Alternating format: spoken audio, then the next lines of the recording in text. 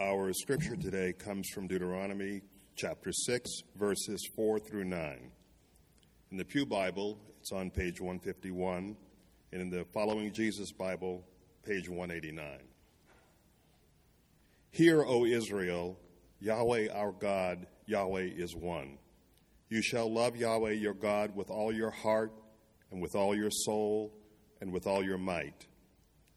And these words that I command you today shall be on your heart. You shall teach them diligently to your children, and shall talk of them when you sit in your house, and when you walk by the way, and when you lie down, and when you rise. You shall bind them as a sign on your hand, and they shall be as frontlets between your eyes. You shall write them on the doorpost of your house and on your gates. This is the word of the Lord. Thanks be to God. Children, first grade and under, if you would like to go to our children's worship, I'll invite you to line up with Miss Brittany. If you're visiting here with us today and you'd like for your children to go over there, we ask that one of your parents go over and get them signed up with our volunteers as they receive age-appropriate teaching on this same passage of Scripture we've just read together.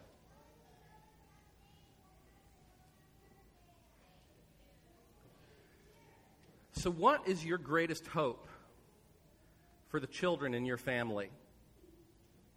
Whether you're a parent, a grandparent, an aunt, or an uncle, when these kids have grown up and gone off on their own, what do you want to be true of their lives then? That they're happy, successful, married, maybe just getting them out of the house would be good enough? Or is there something more that you want for the kids you love? While our children might think we expect too much from them, I'm afraid we often expect too little. Either that or we hope for and expect the wrong things altogether. Because our kids can graduate high school and college with top honors.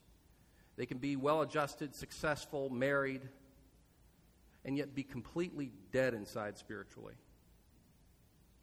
So what do we really want for the kids that we love? These are questions that seem worth considering today as Rhett graduates from children's worship into grown-up worship. So let's look again at Deuteronomy 6, verses 4 through 6. This is one of those times, Rhett, when you can get your Bible out and we can read along as a pastor reads. You got to keep that pastor honest. Make sure he's not sticking stuff in there. Deuteronomy 6, verses 4 through 6. Hear, O Israel, Yahweh our God, Yahweh is one. You shall love Yahweh your God with all your heart and with all your soul and with all your might. And these words that I command you today shall be on your heart. In Matthew 22, Jesus tells us that this command in Deuteronomy 6 is the most important command in all the law and the prophets. But what does Moses mean when he communicates this to us from the heart of God? This is what I believe he's telling us, that the first and most important command in all of Scriptures is to be faithful to God's purposes in every aspect of your life. To be faithful to God's purposes in every aspect of your life. Wait a second. Faithful to God's purposes? I thought Moses commanded us to love God. Well, exactly. Love for God is not a feeling first and foremost. Now, it's helpful and good to have affection for God, to have positive feelings for God, but this Scripture is not a command to feel some certain kind of feeling. No. Love for God is a response to experiencing His never-ending love. Love for God is a response to experiencing His never-ending love. In 1 John chapter 4, Jesus' beloved disciple put it this way. He said, we love because He first loved us. So think about the book of Deuteronomy. In fact, kids, I bet y'all remember the first 5 books of the Bible. So let's see if you can do them together. You ready? Let me see all kids' eyes. Y'all ready? What's the first one? Okay, good. All right, it's a great start. Here we go. Genesis.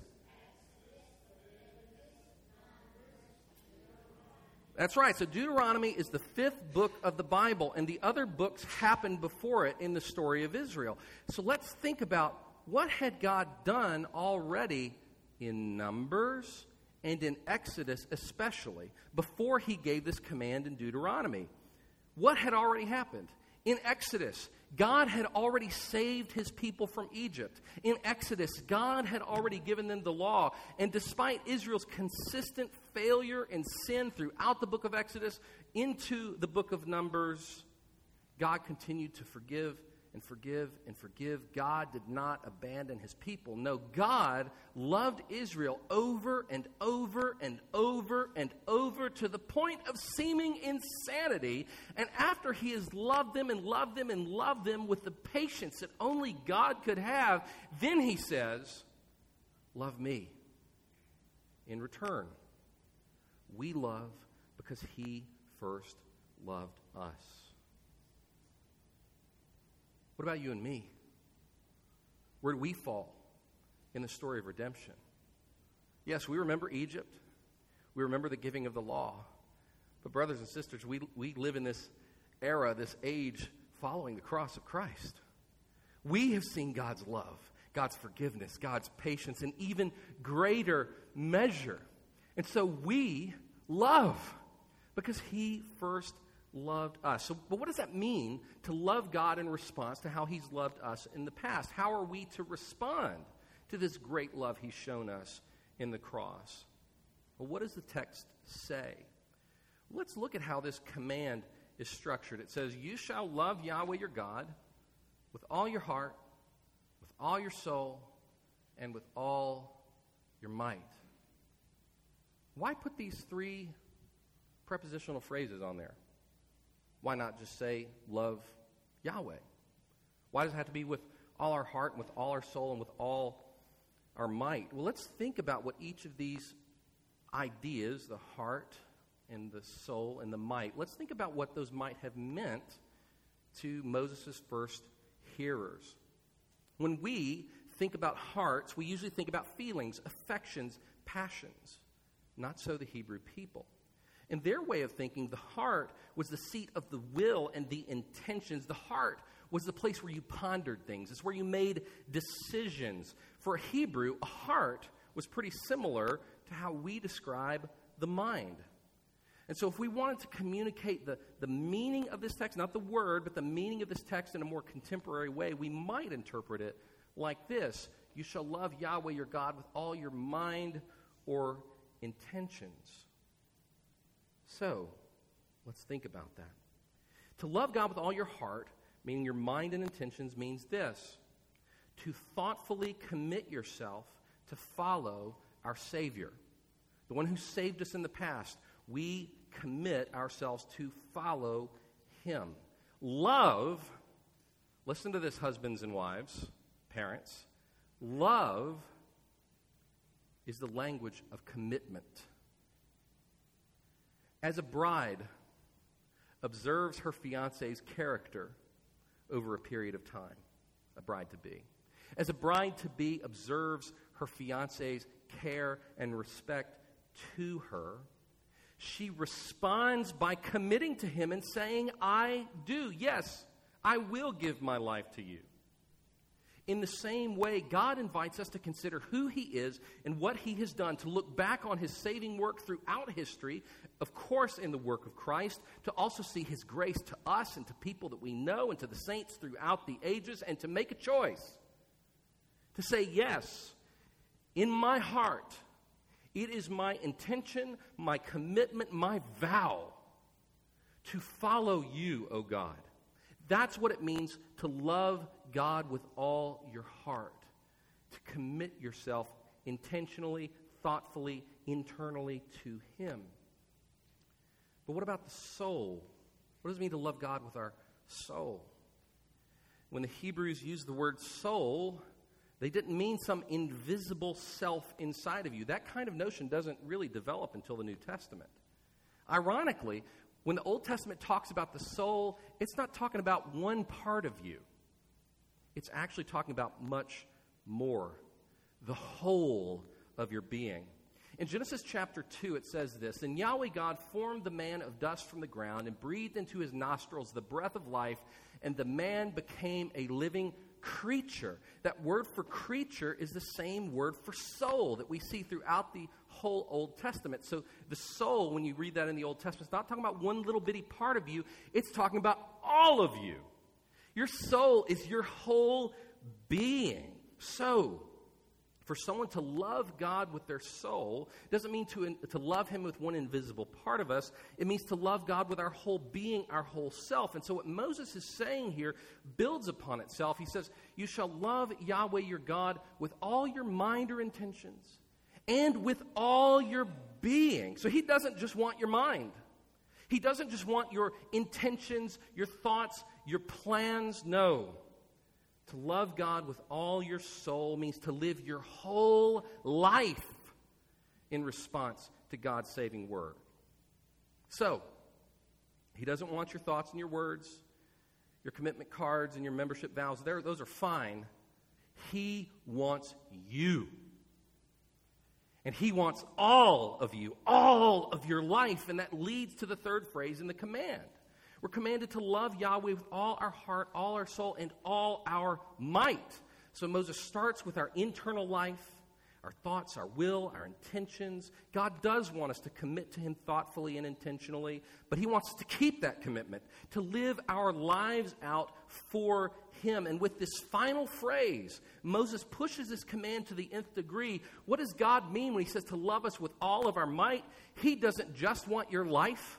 He doesn't just want your being. No, to love God with all your might means to expend every resource at your disposal, even life itself, to serve God and His kingdom purposes. So when you look at this command in Deuteronomy 6, you find that it's not too dissimilar from Jesus saying, take up your cross and follow me. He wants everything you have. So here's the question that every man, woman, boy, and girl needs to contemplate this morning. Is every aspect of my life submitted to the purposes of the one who sent His Son to die because He loves us? This is the challenge and invitation of this text. That every aspect of your life should be somehow aimed at God's purposes. That everything we do, whether at work, home, church, or play, that all of it would be because of Jesus and for Jesus. Now keep in mind we're reading the law, and there's not one person in this room that has obeyed this command perfectly. But that doesn't mean we just shrug our shoulders and move on. No, can't do that. Let's move on with our life. No, we repent. We remember the gospel. We remember that we have the Spirit, that we've been given a new heart, and we aim to love God, starting with our intentions, and then aiming to bring our whole lives into line with those intentions, and we do that with every resource at our disposal, and when we fail, we repent, we believe the gospel, and we aim to serve God again with everything that we are and with everything that we have. So consider this life of all-encompassing faithfulness to God and His purposes is what we and our children were made for. So this text is not just aimed at adults. It's also aimed at our children, our grandchildren, our nieces and our nephews, and Rhett, and every other child in our church. Not only are we as adults called to live out this kind of faithfulness and wholehearted commitment to God, but we are called to teach that to our children with our words and our lives. Look at verses 6 and 7 in our text.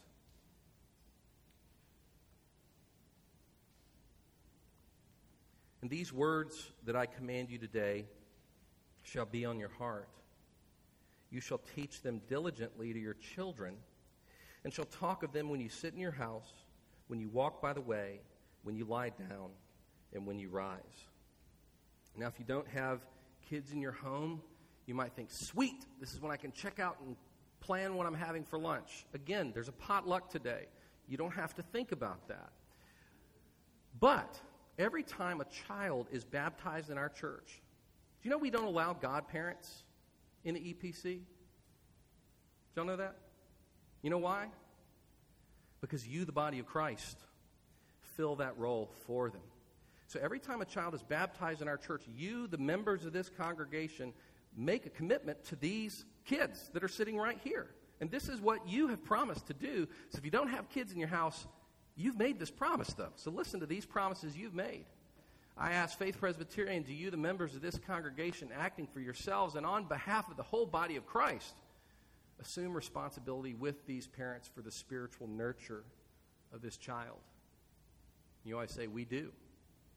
Then I ask Faith Presbyterian, do you commit yourselves to set a godly example before this child, to provide as far as you are able all that is necessary to the end that he or she may one day confess Jesus Christ as Savior and Lord? So if you've ever been present at our church or another Presbyterian church and you've joined us, the body of Christ, in saying we do, you have a role to play in this too. Children hear everything. I have 3 kids, 10, 8, and 6. I've learned this. They hear everything.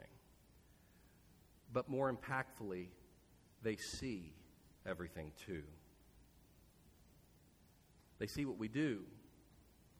They experience what we do.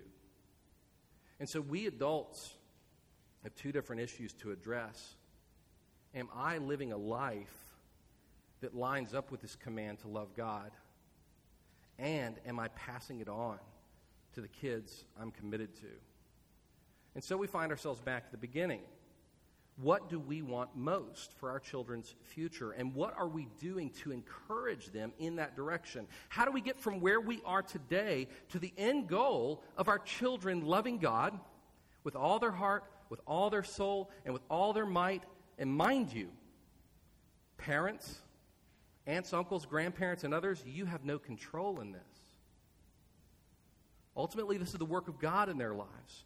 So we can pray, and we can be faithful to do the things God has told us to do.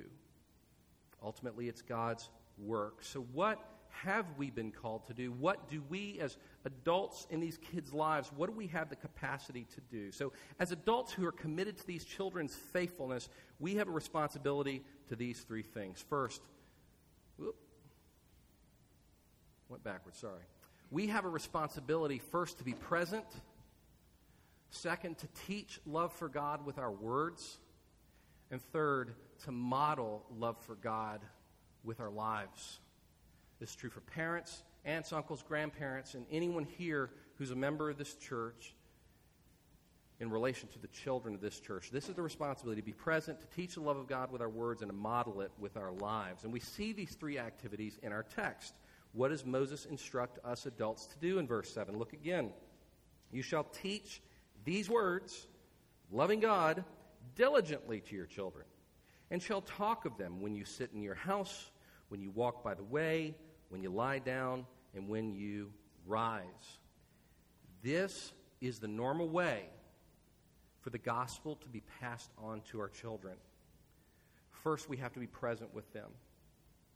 So the normal way for your kids to come to faith in Jesus, the normal way for your kids to grow in love for Jesus, is sitting at the dining room table with you, eating and talking about the Lord. Or it's driving around town talking about the Lord. It's praying together in the morning and at bedtime.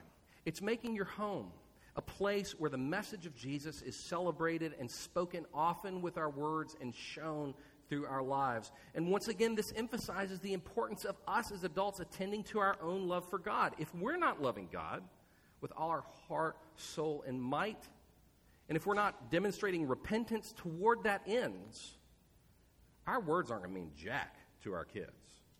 But if our lives are demonstrating a desire for this, a pursuit of this, and repentance in the process, then our presence and our words will mean something spiritually meaningful to our kids. But let me address the elephant in the room. Many adults, especially parents, don't feel equipped to do this. How do I talk to my kids about Jesus? How do you bring up the gospel with your children? How do we teach them the ways of God? Well, here's the good news. Raising our children to love God is a task not given to parents alone, but to the people of God together. So to whom does Moses give this command? He gives it to Israel as a collective. Look at verses 4 through 7 and look at whom this command is addressed to. Hear, O Israel, Yahweh our God, Yahweh is one. You, singular, so we should take this as a collective, you shall love Yahweh your God with all your heart, with all your soul, with all your might. And these words that I command you today shall be on your heart. You shall teach them diligently to your children. All the verbs in this text are singular. Israel, love God. Israel, teach your children. It's a collective. So yes, parents bear the primary responsibility in this regard. But if you're a Christian adult in this church, this is where we get these membership vow or the baptismal vows from, you have a responsibility to help in this process. And what does that look like at FPC? Well, the primary ways that FPC helps parents raise their kids to love God is, number one, relationships, and number two, Sunday school. Relationships and Sunday school. So remember, we all have a responsibility as a body to be present to these kids, to teach with our words, and to model with our lives. That all starts with presence, with relationships. So if you do not have FPC children in your home, how can you cultivate a relationship with families, with children? Maybe you need to start by asking the question. Maybe it's never occurred to you before, but it is of immense value to me as a parent that my kids know so many of you by name and by presence. You are, in many ways, a family to them. You've invited our insanity into your home. And you, many, if not most of you, have been willing to enter into the insanity of our home. Our kids see that, they know that, and they feel your love, and that's essential. According to George Barna, one of the greatest indicators statistically of a child continuing in faith in teenage years into adulthood is having a meaningful relationship with another Christian adult that is not their parent. It's so very important. So if you don't have kids in your home, the children of FPC and the parents of FPC need your friendship, your patience, and your presence. So consider how you can be present to the families in our church. Here's one key way you can do that. One key way to have that relationship with a family with children is to serve in or attend Sunday school. I didn't say you have to serve. I said serve in or attend Sunday school. A lot of you may think that the only way to impact families for Christ is to teach in Sunday school. Trust me, we're always looking for volunteers. It's also of help just to come to Sunday school, because those parents actually get the ability to put their kids in a class and to be just by themselves with other adults. For some of our moms, I'm afraid that's the only time they get to talk to another adult without a child echoing in their ear. But Sunday school is a wonderful opportunity to get to know each other and to help each other grow. It's a time to connect with these parents or with these children and to teach them by your words and your example. You know, you may think, I'm 110 years old. I don't need to go to Sunday school. I've learned it all. Guess what? We need to learn from you. As a 39-year-old dad, I need wisdom from you. So it is of great value to have a relationship with all of you in the body of Christ. So if you don't have kids, I encourage you to consider those two practices. Work to cultivate relationships with these families and make Sunday school a priority. But what about the ones that are dozing right now because we're just worn out? What about the parents? If you have FPC children at home, weekly attendance in worship and Sunday school is the best way that FPC can institutionally help you raise your children to love God. So if you're hearing Deuteronomy 6 like I am as a dad, and you feel the weight of it, the difficulty and the challenge of raising your kids to love God, we have two opportunities available to you every week where you can come and we can walk alongside you and help you in this journey. bring your kids to worship and to Sunday school. Now, one of these I can be really imperative about. The scriptures are clear. God commands his people every week to set aside a day for rest and the provision of Christ and to worship him. So if you don't prioritize weekly worship for your family, you are in sin. And if you are actively, and when you do that, when you don't keep your kids in worship, worshiping God, you're working against your children loving God. Conversely, if you're weekly worshiping with your children, you're doing one of the most important things you can do to model to your kids what it looks like to love God. You are singing the praises of Jesus. You're saying what you believe, and it demonstrates to them in a very powerful way what it means to love God with all your heart, soul, and mind. But what about Sunday school? It's not commanded in Scripture for you to go to Sunday school. So I can't be as hard line on that. But right now, it's the time you'll give us. We've had lots of conversations with our congregation. We've sent out a lot of surveys. We've asked questions. And we've also watched ministries die for lack of participation. And consistently, the time that people will give us to invest in their kids and to invest in parents to do the work of discipleship is Sunday morning before worship. So we as a session made a decision.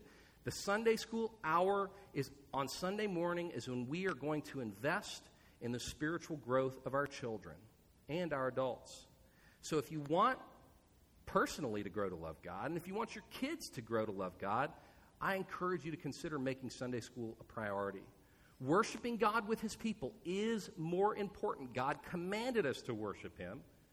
But if you need the help of other Christians, which you do, to help you grow and to help your children grow, I invite you strongly to make Sunday school a practice in your family. Raising our children to love God is a task, not given to parents alone, but to the people of God together. So let us be a part of that, parents. Bring your kids to worship on Sunday and come an hour earlier for Sunday school. Why? What happens in Sunday school? If I'm going to make this kind of a passionate call to be in Sunday school, what happens in there? In our children's Sunday school, they're learning the whole story of the Bible in a safe environment with gifted, trained teachers. We're teaching them the whole story of the Bible, the God that loves them, and we're inviting them to love in response. And when I say we have gifted teachers in there, I've had people disappointed to come to my class in Sunday school because they were helpers the previous week with our Sunday school teachers. My kids are coming home with a greater knowledge of the Scriptures than, frankly, I have. We get to the historical books, I get a little bit shaky. These kids are coming home really learning the content of God's Word and really being challenged to love and trust God. What about adults? What are we doing in there? Well, conveniently, we have a new set of classes starting next week. And one class is asking, how can we share the gospel with our kids in our homes? How do we create this kind of home so that we disciple and rear our children to love God? If you want to know how to do that, you need help in that regard, please come. We have two other classes, too. One where John Crane is going verse by verse through the Gospel of Mark. I'd sit and listen to John Crane take me line by line through the newspaper, let alone the Word of God. So come check it out. Chris Talley is going to be teaching. Poor Chris. He looks away as soon as I say his name. Chris is teaching on developing spiritual disciplines. You want a brother who is godly and wise and has a deep relationship with Jesus to show you the way? I can commend no one better to you than Christopher Talley. There's something that all of us can benefit from in Sunday school, and that includes you who don't have children too. Come be a part of these classes. Cultivate a relationship with these other Christians. They need you in their growth, and I hate to break it to you. You need them too. So I challenge you. Here's my challenge. Sunday school, our Sunday school curriculums last for 10 weeks. I want to challenge you to attend the next 10 weeks, and at the end of those 10 weeks, I'm going to remind you, staff, help me remember this. I'm going to remind you at the end of the 10 weeks to ask this question: was it worth it? If it wasn't worth it, don't come back. But if you saw in your life, in the life of your children, an impulse, an encouragement through the work of the body of Christ to love God and to pursue Him with all of your life, to come back. Ask yourself, was the regularity of these relationships, was this teaching, and then worship Did it help me and my children to take steps forward in loving God? I feel confident that it will. Let's pray. Father, thank you for the means of grace. Thank you for worship, sacraments, preaching, prayers, song, all these things you've commanded to us in worship. But thank you also for the body of Christ, these brothers and sisters that walk alongside us in our journey of faith. And whether we still have little kids at home, whether our kids are grown and gone, and maybe we have other children in our family that we love, we pray, Lord, that you will help us to live this life of faithfulness, that we will model it for the children in our church and in our lives, and that we'll also teach it with the things that we say. Lord, we pray for these kids. We think especially of Rhett as he's graduating into grown-up worship. We pray for all these children that they would trust Christ and that they would live a life of love for God that would bring such glory to the name of Jesus. This we pray in his name. Amen.